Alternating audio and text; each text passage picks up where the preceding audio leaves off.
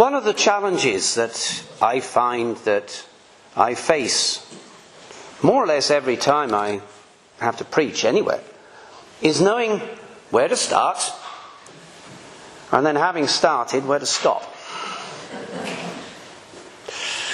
I will try not to go on. I have been notorious over the years for overstaying my welcome.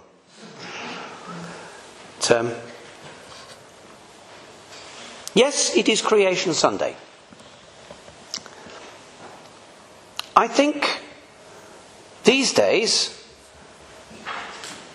creation and everything that goes with our thinking about creation can cause problems with the outside world. If you are a resident of certain of the states of America, you will be a creationist, you may even be a flat earther. The rest of the world looks on and wonders exactly where you got that idea from, and is apt to view you with an element of mockery, because, after all, we all know, do we not, that science has disproven the whole of creation. It's all down to evolution, and we all know this, don't we? Well, maybe. Popular science will insist that there is no such thing as creation in 6 days and God resting on the seventh. It's all down to evolution, and science has proved it. Well, I'll let you into a little secret. That's nonsense. And I can say that quite safely because for 6 years I was a research scientist. That's not what I do these days.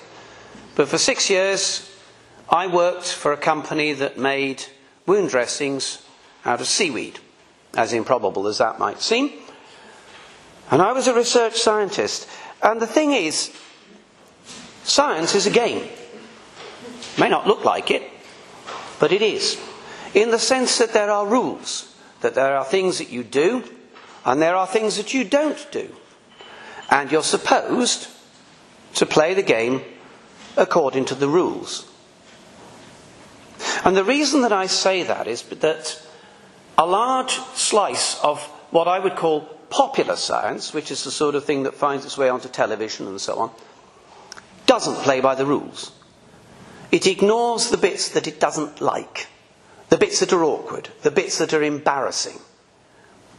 Like, for example, when your experiment goes belly up and the results are exactly what you didn't expect, you have to say so.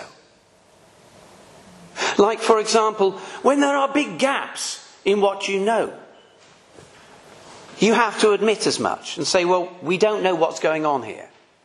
You don't have to go, oh yes, that's what must be happening there. You can't just sort of pluck something out of thin air and say, that's what's happening there. Science is supposed to be played with integrity. You report what you see, but you also report what you don't see.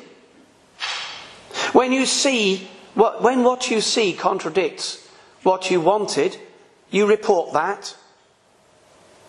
And the same with when things are not what you see. You report both what you see and what you don't, and you report it whether you like it or not. Scientists are supposed to look at some problem, some question, and say to themselves, what's going on here? Well, I think this is what's going on. So we now design an experiment to test what I think. And we get results from that experiment. And if we've done our thinking straight, then at the end of it all we say, yes, well, those results appear to support my idea, so that may be a good idea. And other scientists will go on and they will test what you have said, and they will rerun your experiment, and they will get their results. And as long as their results tally with your results, everybody's happy. But you see, in amongst all of that is the flip side of the coin, which is that if some scientist repeats your experiment and doesn't get the same results, then suddenly your pet idea might be garbage. you might have to discard it. And this is really the major point I want to make. All of science is subject to review at any time and at all times. Science is essentially our best guess. It's what we think happened. It's what we think is going on. And it's the best guess we've got at the moment, given the information, the data, the experimental results that we have. This is our best guess. You can't prove a scientific theory in the legal sense of beyond all reasonable doubt. You can only say that, according to what we know at the moment, this is how it works. And I've just described evolution in a nutshell.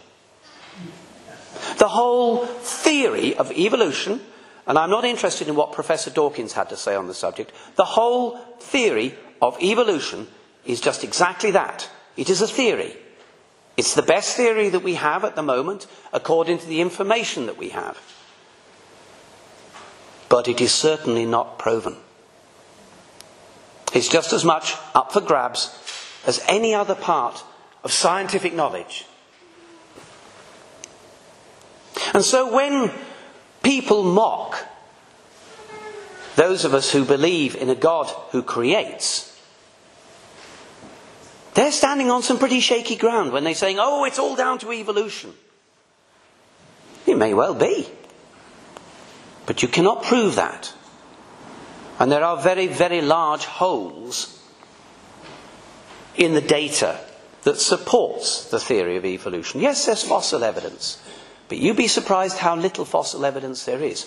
Our children at the moment are all into dinosaurs. Children, in my case, grandchildren.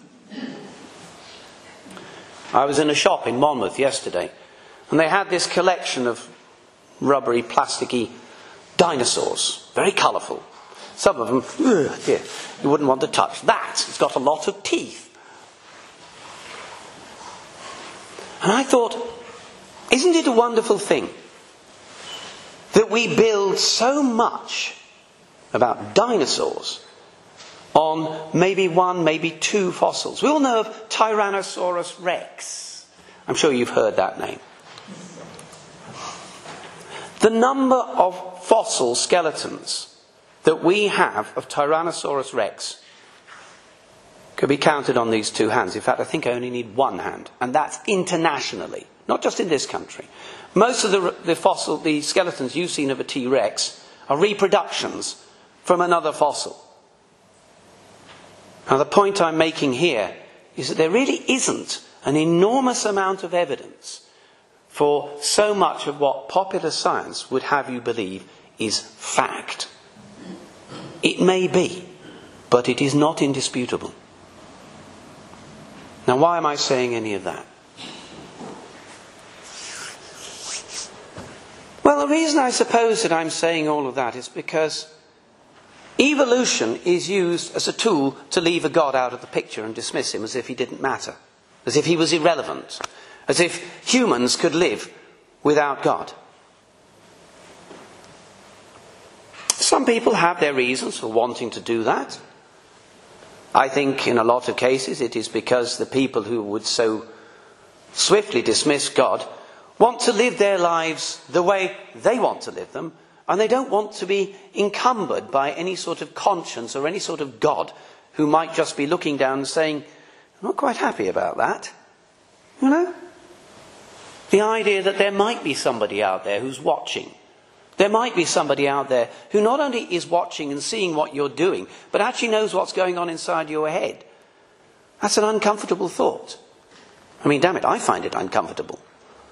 And I've tried to live with that thought for 40 years. Because it isn't entirely comfortable knowing that God knows my every thought, usually before I know it. Well, invariably before I know it. That's uncomfortable. Or it should be. And so, yes, I can understand why there's this desire to put God out of the picture.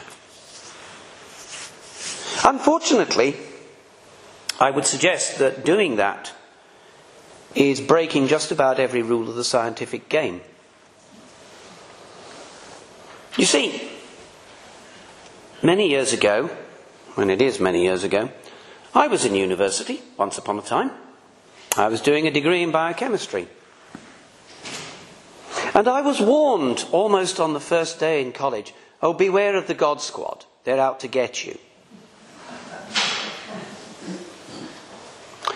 Perhaps I wasn't quite wary enough. Turned out my next door neighbour was a member of the God Squad in Hall of Residences is now. And I started talking to him about my theory of life and how it worked and all the rest of it. He looked at me rather strangely and he said, I think you ought to read this, and passed me a copy of John's Gospel. First mistake, I read it. Because I wanted to remain an atheist. Second mistake, I took it seriously. Third mistake, and I think God leaned on me over this one, I played reading of the Gospel in the same way that I played a scientific experiment. Here is the data. Where does it lead? What does it show me? What does it say?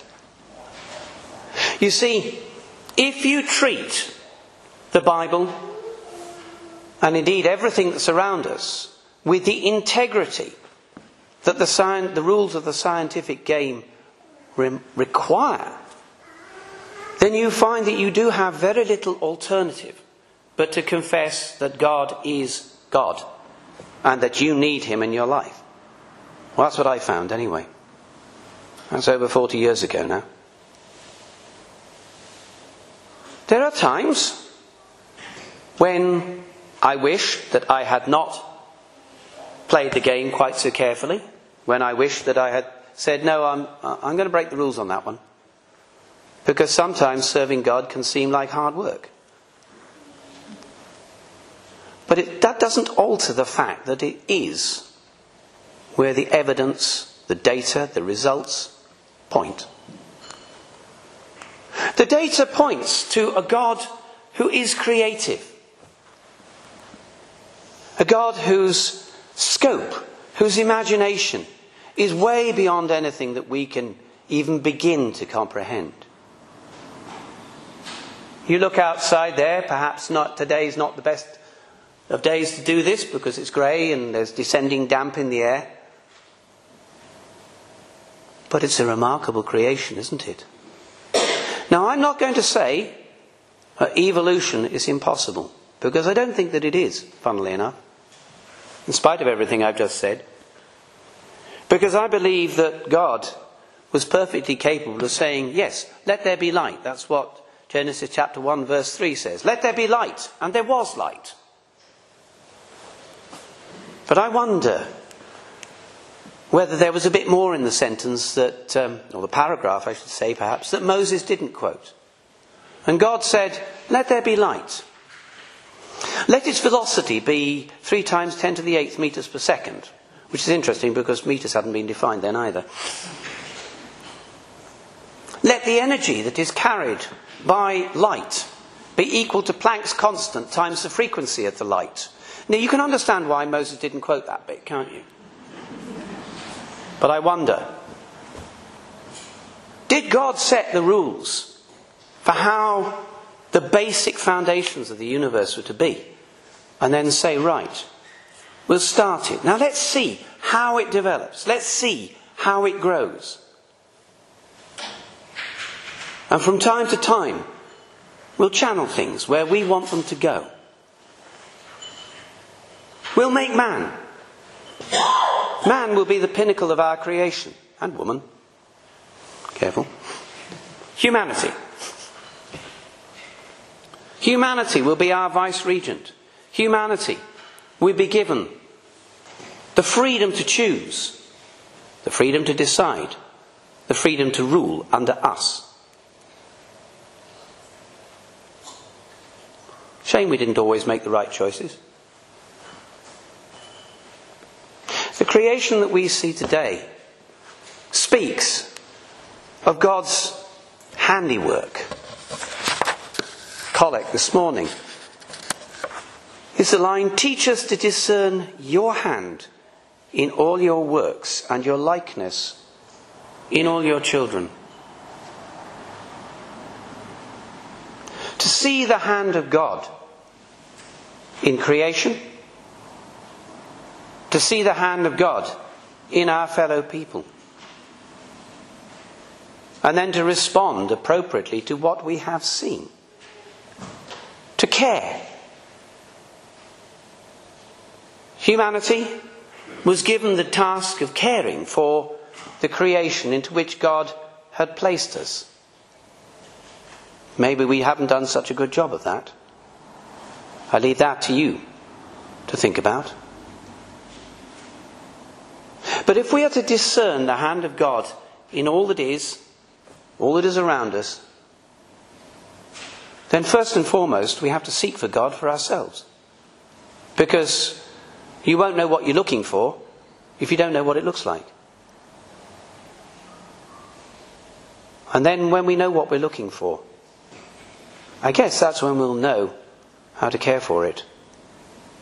And how to serve the God who, in his wonder, made all that is. And whose children all of us are. In the name of God, Father, Son, and Holy Spirit.